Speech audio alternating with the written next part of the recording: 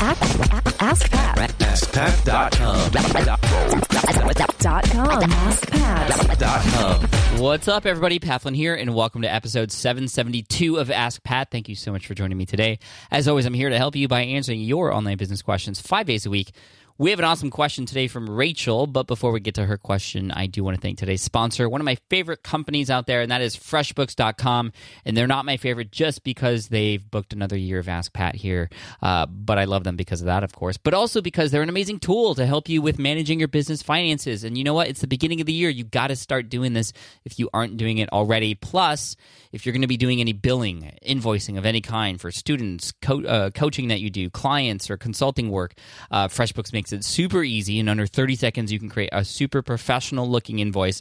But not only that, they help you keep track of those invoices. Who owes you money? Who has even yet to open those invoices? I mean, it's such an incredibly powerful tool for you and your business. It's like an employee without having to get employees. So if you want to check them out for free for 30 days to give it a trial run, head on over to freshbooks.com/askpat and make sure you enter Ask Pat in the How Did You Hear About Us section.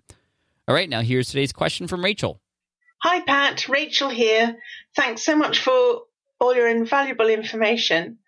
I dropped into your PDF, not sure what it is technically. Anyway, your top 5 email tools recommended. Wonderful, really helpful. I'm also looking for something perhaps you also have up your sleeve about emails, which is anything that's going to limit the length of the line so that people don't die of boredom with and just tune out. What is to make an ideal line length for emails? Anything you can provide on that would be absolutely brilliant. Thank you. Bye-bye. Hey, Rachel, thank you so much for the question today. That email thing that you were talking about, actually, that is something people can find in episode 115 of the Smart Passive Income podcast. That's where I interviewed my assistant, Jessica, who's amazing. She helped come on board to tackle emails. And in that PDF file that Rachel's talking about, I talk about some of the tools that I use for email conquering. So you can find that at smartpassiveincome.com/session115. You can download that there. But Rachel, ideal word count, I guess. Word count would be what I would recommend in terms of what you should shoot for, and the word count I would recommend is whatever you need and nothing more.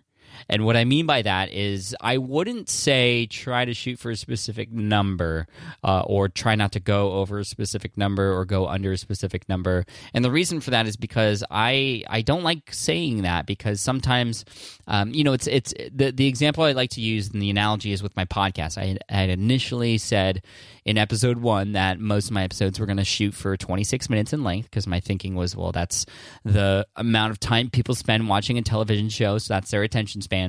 And then after the first interview, I could not cut it off at 26 minutes when I was interviewing because it was just so good. I would be doing my audience a disservice if I was going to cut it off at 26 minutes.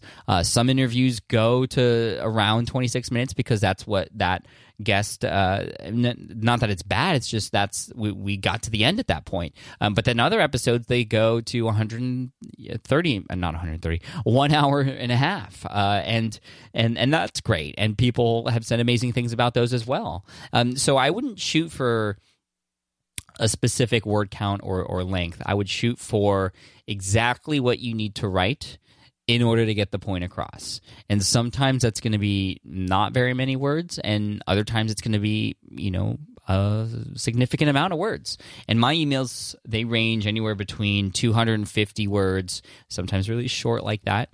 Typically, the shorter ones have some sort of call to action where they click on a link or something or reply. But other times I'm sharing tips or something, and I just cannot shorten it to 250 words or 500 words or even 1,000 words. Some of my emails are 2,000 words. And you might be thinking, Rachel, wow, that's too many words and people are going to be bored. And if they are bored, then I'm writing too much. Or if they are bored, I am not writing about something that they're interested in. Sometimes, even in those longer emails, people say, oh, man, I wish there was more because this is good stuff. So the point of all this is I would shoot for quality, and quality is not directly tied to quantity when it comes to your emails.